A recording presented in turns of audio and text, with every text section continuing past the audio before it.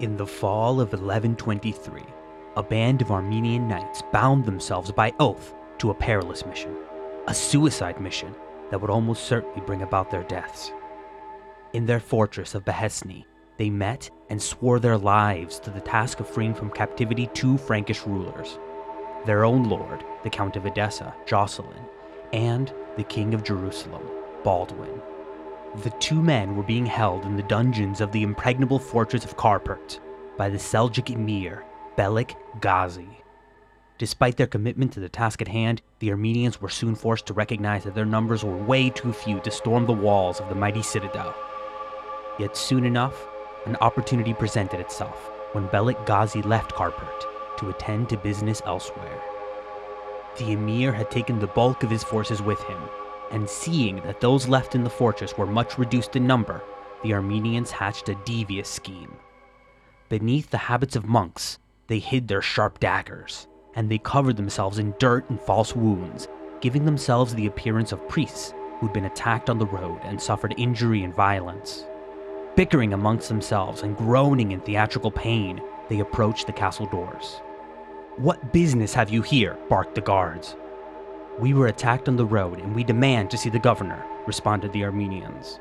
"It is the governor's responsibility to ensure the safety of all those who might pass through the vicinity."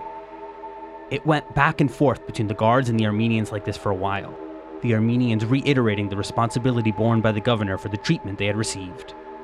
Finally, they were permitted to enter the citadel, if only to shut him up. As the gate shut behind them, the Armenians exchanged knowing glances, and as they threw off their disguises, out came the blades. Caught unawares and depleted in force, the castle guards were soon cut down. The Armenians quickly made their way to the prison, where they found and freed both King Baldwin and Count Jocelyn, as well as the other Frankish prisoners being held with them. The Franks and the Armenians set about securing their hold over the fortress. Despite their best efforts, though, some of the Turks had managed to escape the citadel, and they'd quickly raised a militia of sorts. The Turks soon had Karpert surrounded, trapping the Franks and Armenians within. Knowing that it was only a matter of time before Belik Gazi returned in full force to kill or capture them all, Count Jocelyn decided their only hope was to bring in their own army. Just before dawn, with only the faintest hints of sunlight guiding their path, Jocelyn and two other men slipped out of the citadel and snuck past the Turks lying in wait. Once past the enemy lines, one of the men courageously volunteered to do it all over again and sneak back into the fortress to notify the king that their plan had worked. He took Jocelyn's ring as proof and returned back the way he came. Inside the fortress, all breathed a sigh of relief that aid would soon be on the way, and they set to fortifying the defenses as best they could.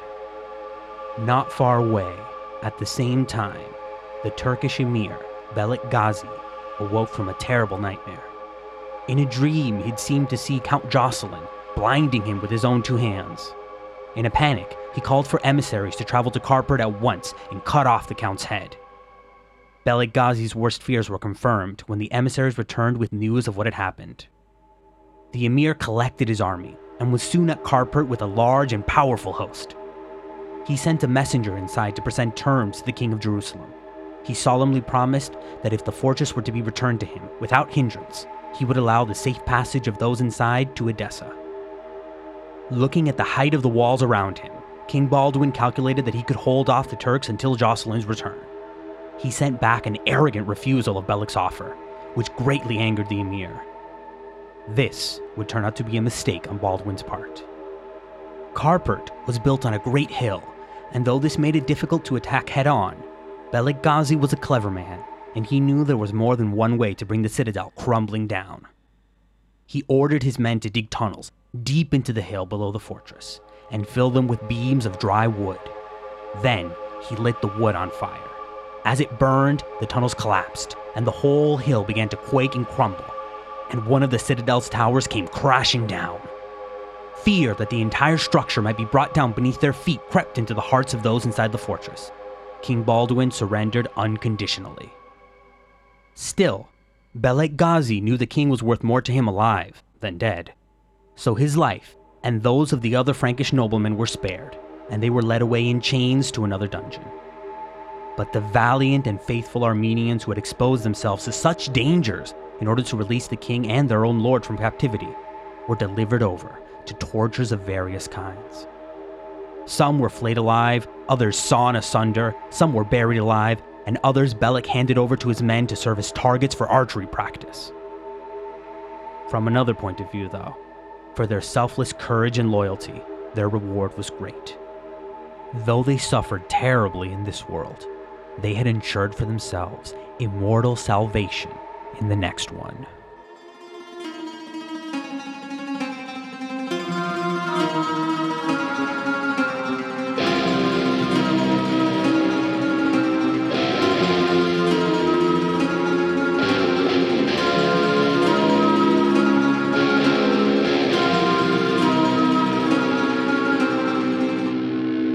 Hello, and welcome to History of the Outremer, Episode 7, Bound by Hate. Our opening today was adapted from the histories of the Armenian Matthew of Edessa and the Frankish William of Tyre. Some bits are just direct quotes. They tell very similar tales, only differing in some minor details, such as the size of the Armenian force that undertook the rescue. Matthew says 15 and William says 50. And of course, some of their details, like Bellic Ghazi's dream and the immortal salvation of the Armenians, are impossible to verify, but they sure do add color. The most important takeaway for today is that when the Outremer counties and kingdoms are set up, they will make such good allies of the native Armenians that the latter will willingly give their lives to save the former, and vice versa. These were two people divided not only by language and culture, but by religion. Yes, they were both Christian, but they belonged to different churches, which were not in communion. Despite these differences, though, the bond between the two would remain strong throughout the Outremer period. In today's episode, we'll flesh out a bit the origins of this partnership. Starting with, who are the Armenians? The Armenian people are positively ancient. It's not really clear where the term Armenian actually comes from. It's first attested in Babylonian and Greek texts from the 6th century BC as a name for the region, and was later applied to the people of that region. And it's an exonym, meaning it's not actually the word the Armenians use for themselves. They call themselves Hay, or Hayer in plural. Recent genetic studies show that the Armenians have been in the area of Armenia since at least the 13th century BC. And to give you an idea of how long ago that is, some mythological figures said to have been around at the same time include Hercules, Helen of Troy, and Moses. Armenian mythology traces their origin back even farther, to around the 25th century BC, and the legendary figure Haik, who gave his name to the entire people. That would place their origin farther back in time from the birth of Jesus than we are today. Even if the dates are exaggerated, the Armenians go way back. As we saw in episode 4, language can often help place a particular group of people. And the Armenian language is Indo-European, like English, Latin, Hindustani, Persian, and Greek. But how it fits into this family is unclear. It's close geographically to the regions where Greek and Persian are spoken, but distinct from them. There's even a theory that Armenia, not the steppe region to the north, is the true homeland of the Indo-Europeans. You know, the people who would come to dominate nearly all of Europe, Persia, and chunks of India. For most of the first millennium AD, the Armenians were sandwiched between various empires and often absorbed, either partially or entirely, into these empires.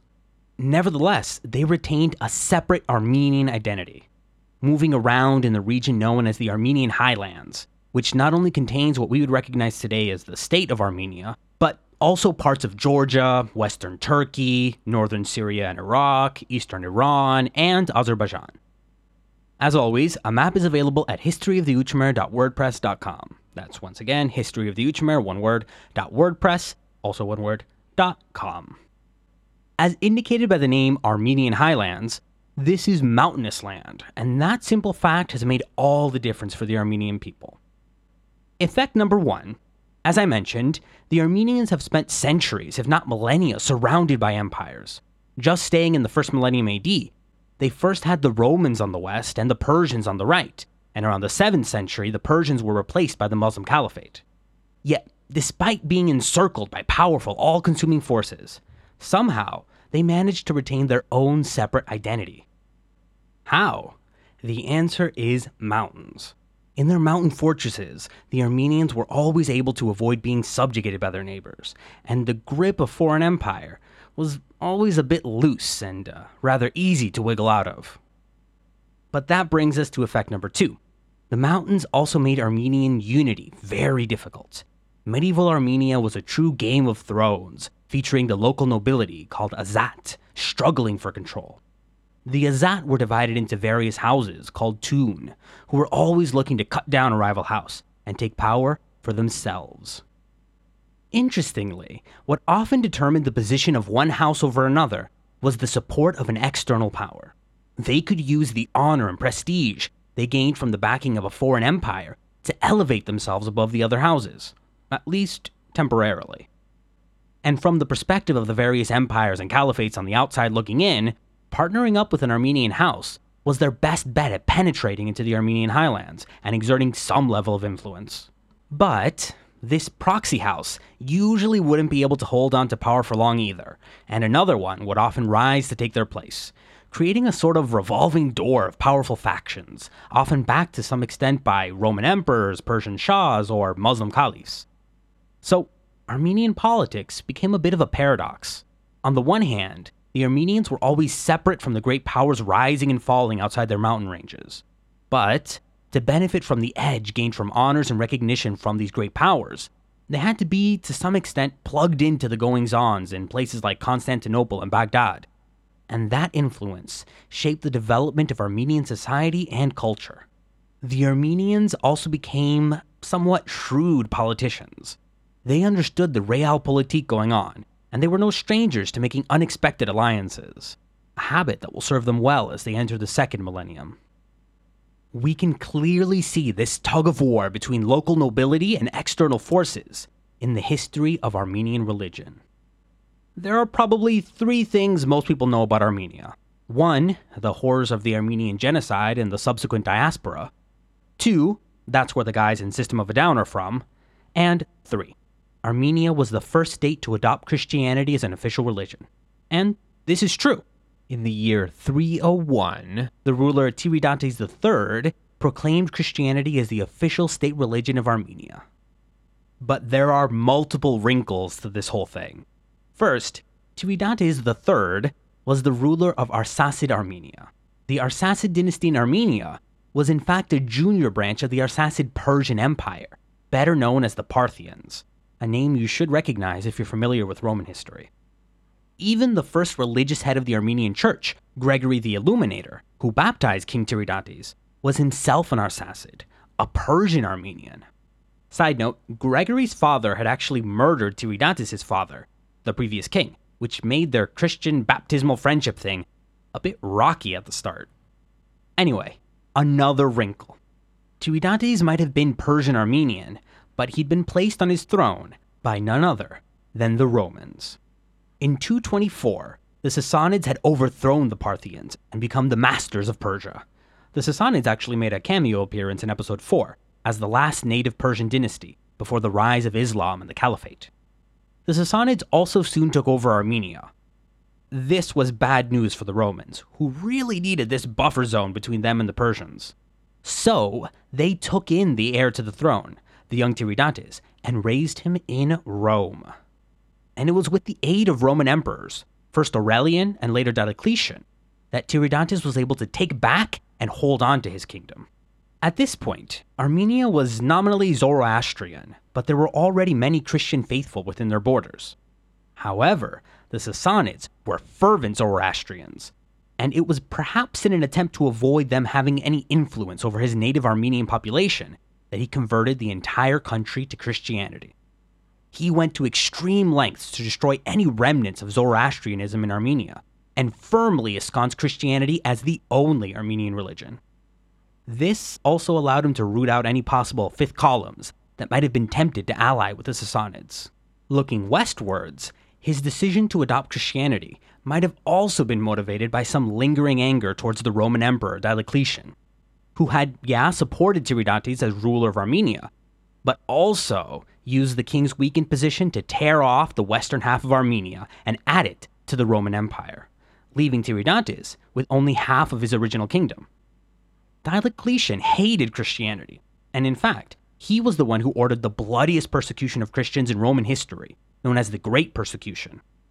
So Armenia's conversion can't have sat well with the emperor. Yet, just a few decades later, the new emperor, Constantine, had not only put an end to Christian persecution of the empire, but himself taken the cross.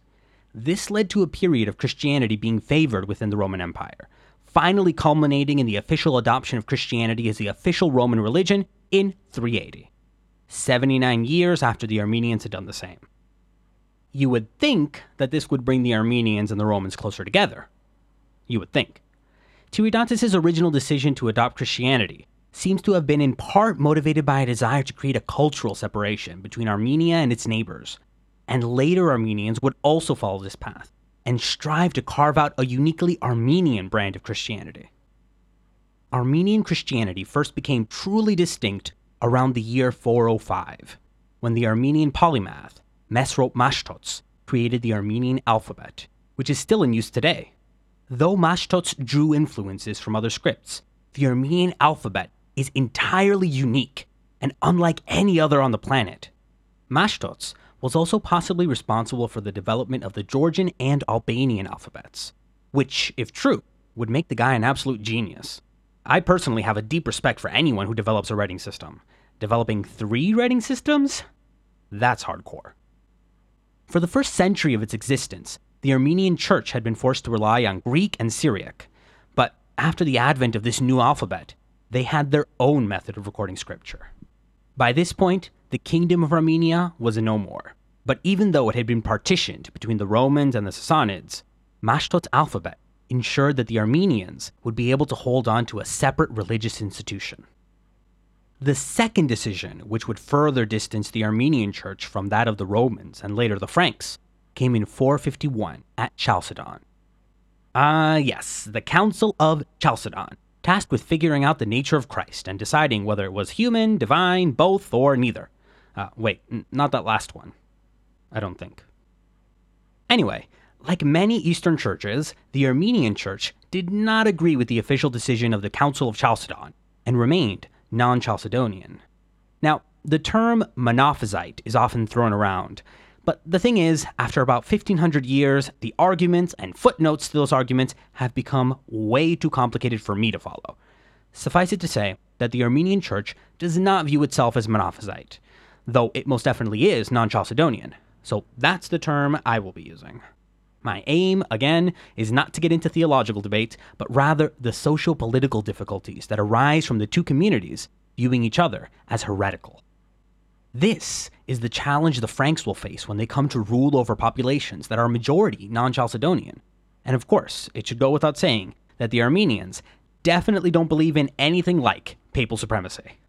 This separate religious tradition and fully developed language ensured that the Armenian identity outlasted the Roman Sassanid partition, and indeed the entirety of the Sassanid Empire, which was swallowed whole by the Muslim Caliphate in the 7th century. After the rise of the Caliphate, the Romans were forced to cower in Constantinople, and Armenia was left to deal with the Arabs on their own. Again, the same patterns of local houses looking outside the mountains for an edge over their competitors played out. You can imagine the Armenian noble houses as kids on the playground, each looking to get a nod from the biggest kid on the block. Now that the Persians were kaput, and the Romans had fled the scene, the Armenians ended up looking to the Abbasid Caliph in Baghdad for his approval. During this time, one family in particular began to rise to prominence. The Bagratunis were recognized as Ikshan, or princes, by the Arabs. And although the Caliph made some attempts to fully integrate Armenia into the Caliphate, local Armenian families, like the Bagratunis, were once again able to hold on to a lot of local power. And the Bagratunis, as well as other local families, made various unsuccessful attempts at rebellion against the Arab overlords. Eventually, though, as the Abbasid Caliph began to lose the grip he had once held on his massive empire, local Arab emirs in Armenia started to make plays at independence from the Caliphate. And in the 880s, Ashot I of the Bagratuni house was able to use this situation to his advantage. He remained loyal to Baghdad, and with the Caliph's blessing, he was able to kick the emirs out, subjugate the rest of the Armenian houses, and for the first time in centuries, establish an independent Armenian kingdom. Well, they were still somewhat loyal to the Caliph in Baghdad, but that mattered less and less every day as the Caliph was beaten into irrelevance.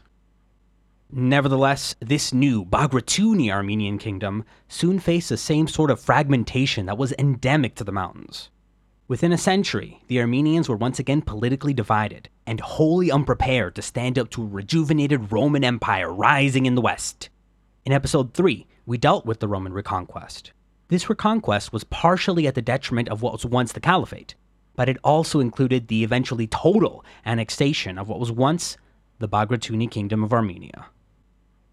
These Armenians would be incorporated into the empire, and many of them would be encouraged to move to other newly conquered regions. As the Romans took back Cilicia and northern Syria from what was once the Caliphate, they established new eastern provinces and forced the Muslims out, replacing them with Armenians.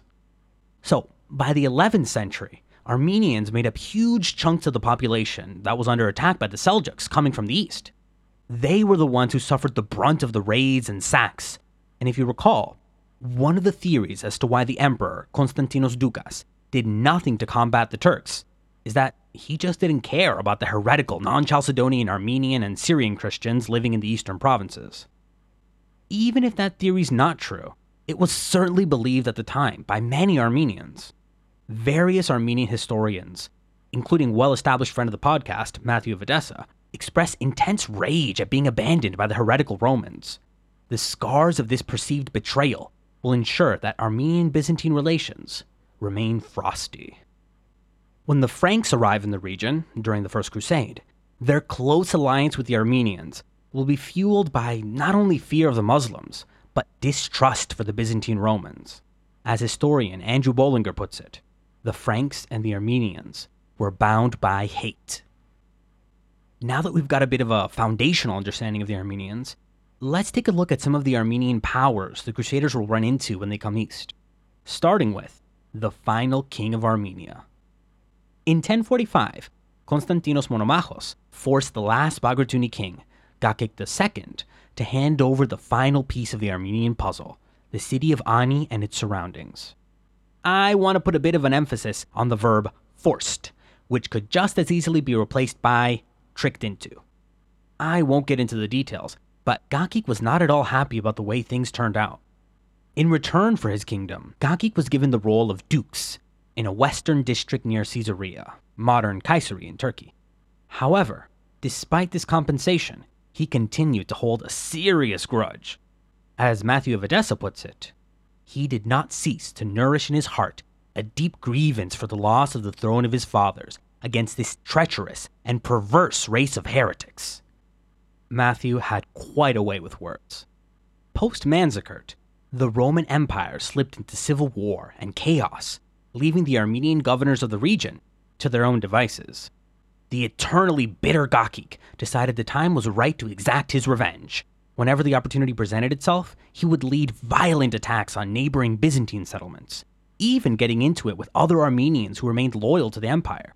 His bloody temper tantrum reached a pinnacle when he got his hands on a Roman bishop named Marcos, the metropolitan of Caesarea.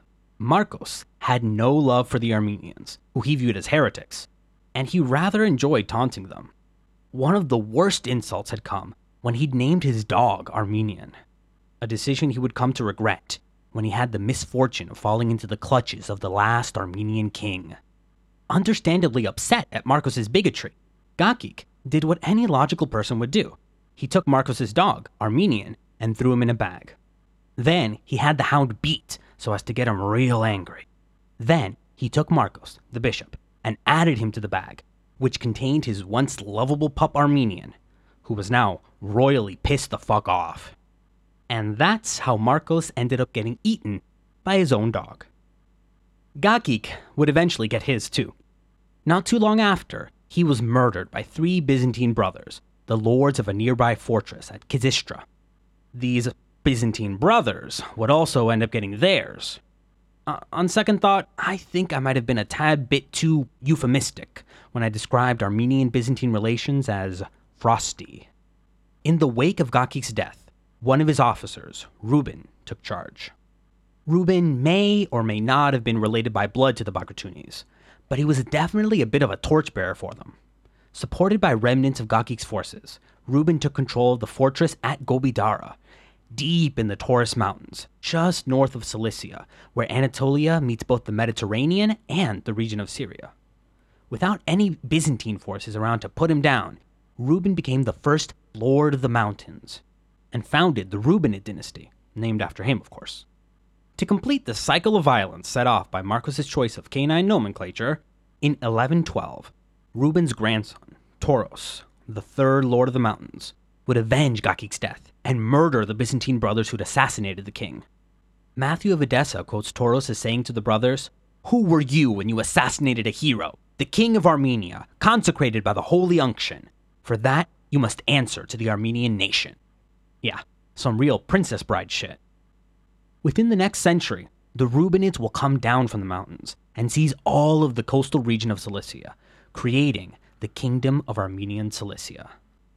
Other Armenians in the area were doing much the same as Reuben, and as the Roman presence in the region evaporated, they seized control of their local towns and fortresses. These Armenian lords would play a key role in the First Crusade, as it made its way through Anatolia, fighting off the Turks, who by that point had already made most of central Anatolia theirs. What's more, the Kingdom of Armenian Cilicia and other Armenian nobles would end up developing close ties to the neighboring Outremer states. Many of the future Outremer rulers will be half Armenian and the products of marriage alliances. In a bit of a contrast to Gakik and his deep-set hatred for the Byzantines, some Armenians actually use the Roman infrastructure as a way to come to power. We've already met the Armenian general, Philaretos Brachamios, whose name I think I mispronounced the first time around.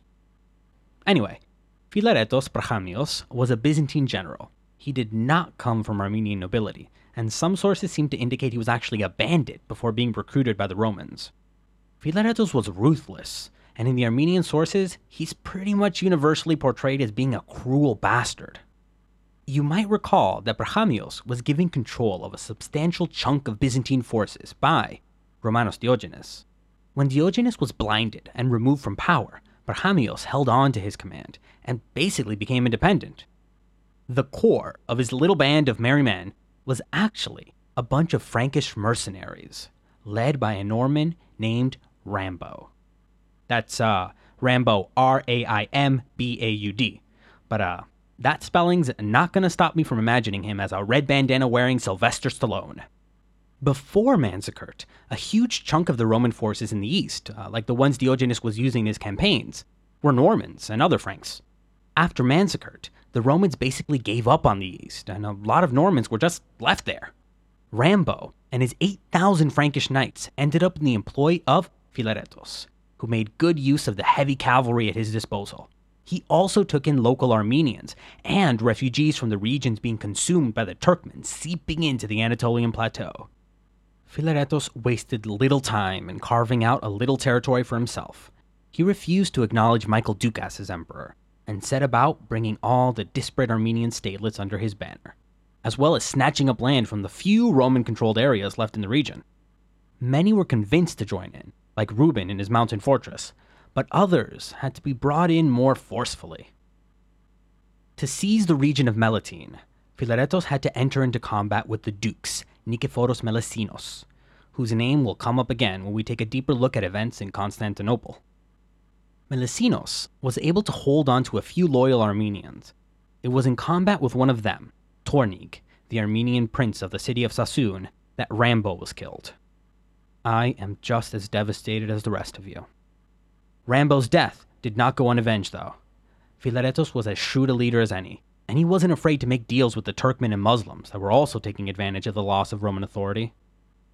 Tornig ended up getting caught and murdered by a band of Turks, who cut his head off and sent it to Philaretos, assumingly in return for some hard cash. As for the Roman dukes, Melesinos ended up getting drawn into yet another Byzantine civil war, and the sources aren't clear as to how, but eventually, Philaretos did end up seizing all of Melitene's territory. By hook or by crook, Philaretos was going to build his little empire. He soon had his sights set on two big prizes, the cities of Antioch and Edessa, which of course will become the center of two of our Outremer states. In 1077, Philaretos was able to take control of Edessa, but Antioch would prove a harder nut to crack. Antioch was a prized possession for the Byzantines. It was right at the corner between Anatolia and Syria, perfectly positioned to protect the coastal southern territories. It was also very well defended and nigh impossible to besiege. Those of you who have an idea of how the First Crusade plays out already know that the 9-month siege of Antioch is one of the most grueling experiences of the entire expedition. Antioch was not only strategically important, though.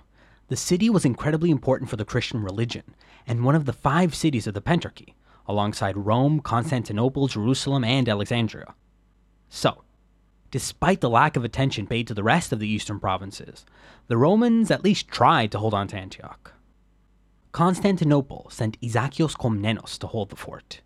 This is obviously not the by now dead former emperor, but rather his nephew. Isakios was the younger brother of Manuel Komnenos, who you might remember as the general who was captured by Alp Arslan's brother-in-law, Eriskan, before Eriskan's flip to the Byzantine side. He was another older brother of future emperor Alexios Komnenos, who was by now an adult and himself a general. Isakios was not only a skilled general, though, but a savvy political operator. He was able to keep Antioch out of Philaretos' hands. However, as Byzantium sunk even further into mayhem, Isakios was called back to deal with something or other. Who can even remember all the civil wars? Kidding. We'll have to deal with that eventually, because the civil wars will end up with Alexios Komnenos on the throne. And of course, it's Alexios who will open the floodgates and bring the Franks into the Middle East. But for now, all that matters is that Isakios was forced to leave Antioch. The Byzantines would never again have direct control over the Holy City. Isakios didn't leave the city completely undefended. He put it in the hands of a certain Vakag Palavuni. The Palavunis were a noble Armenian house and an ideal check to Philaretos, who was not only not a noble, but not even Armenian Christian. He was, Orthodox, which had probably endeared him to the Byzantines while serving under them, but made it harder to get along with the local Armenians. Either way, despite his fancy last name, Vakag was no match for Philaretos, and Philaretos ended up taking the city in 1078. It was also around this time that Philaretos accepted the offer to be brought back into the empire under the new emperor, Nikephoros Botaniatis, who we will be getting to eventually. Regardless, this was a very hands-off sort of supervision. Philaretos was independent in all but name, though he did have to make some minor adjustments. For example, under Philaretos, Antioch had traded primarily with Amalfi, which was now under the control of Norman Sicily. No surprise there, given how much of Philaretos' army was made up of Normans. The empire hated the Normans, who'd stolen their Italian possessions, and so they preferred to deal with the Venetians, who were always loyal and good friends of the empire. Something caught in my throat. Anyway, once Philaretos somewhat reincorporated himself into the empire, he made the switch, and Venetian merchants began to overtake Amalfitans in the ports of Antioch, though the Amalfitans never disappeared entirely. With the capture of Antioch, Edessa, and Melitene, Philaretos' burgeoning little kingdom was looking pretty strong. But he wasn't the only one building up his power. Philaretos was surrounded by Muslims, both established Syrian emirs and the new kids on the block, the Turkmen. By now, Alp Arslan's son, Malik Shah, was in charge of the Seljuk Empire, and Kutlemush's son, Suleiman, was setting up his own little Sultanate of Rum in Anatolia, a situation we will also be getting to. Around 1084, sensing the walls closing in, Philaretos started to think about the unthinkable, converting to Islam. Now, an Armenian converting to Islam was really not that out of the ordinary, but Philaretos was a recognized Byzantine governor. For him to convert to Islam was a big deal. What happened next is disputable. Different sources tell different stories. Some say he never converted, just thought about it. Not gonna do it, just thinking about it. But some say he did convert. The historian Anna Komnena says that Philaretos' son was so concerned about his father's possible conversion to Islam that he made a deal with the Sultan of Rum, Suleiman. And he was the one who delivered the city to the Sultan. But there are some other theories that Alexios, who was emperor by now, and actually friendly with Suleiman, had authorized the Sultan to take the city. But if that's true, this plan backfired, because the city now fell completely out of Byzantine control. However it happened, in 1084, Suleiman took the city for the Seljuks, and Antioch will end up shuffled around between various Seljuk powers until the Crusaders arrive. And as for Philaretos, he would die just a year after losing Antioch, in 1085. His little kingdom, which had already lost so much, completely crumbled after this. But pieces of it remained. One of his generals, Toros, was able to secure control over Edessa, and another, Koril, was able to keep Melitene. Through them, the close ties Philaretos had established with Frankish mercenaries like Rambo would continue to tighten. To the generals of Philaretos' army, the Crusaders weren't unknowns. They'd served alongside guys just like them. In 1098, Toros will invite a Frankish crusader into Edessa, sparking a chain of events that will lead to the founding of the first Outremer state. And just a few years later, in 1101, Koril will marry his daughter Morphia to the future king of Jerusalem, Baldwin II. That's the same Baldwin from the failed rescue attempt we started today's episode with. Baldwin and Morphia's half-Frank and half-Armenian daughter, Melisande, will become queen of Jerusalem. And under her rule, the kingdom will move even further towards a Frankish-Armenian fusion. The foundation for this merger of cultures was laid in the 1070s and 1080s by Philaretos Barchamios. This is where we will leave the Armenians for now. But their story is just beginning, and it's not limited to Cilicia and Syria. Next time on History of the Outremer, we'll be traveling south to Egypt. In 1073, just as Philaretos was consolidating his own kingdom, one of his countrymen was pushing the Fatimid Caliph into a purely ornamental role and seizing power for himself. Badr al-Jamili will come to hold not only military, but near total administrative power in the Fatimid Caliphate, becoming the first Vizier of the Sword.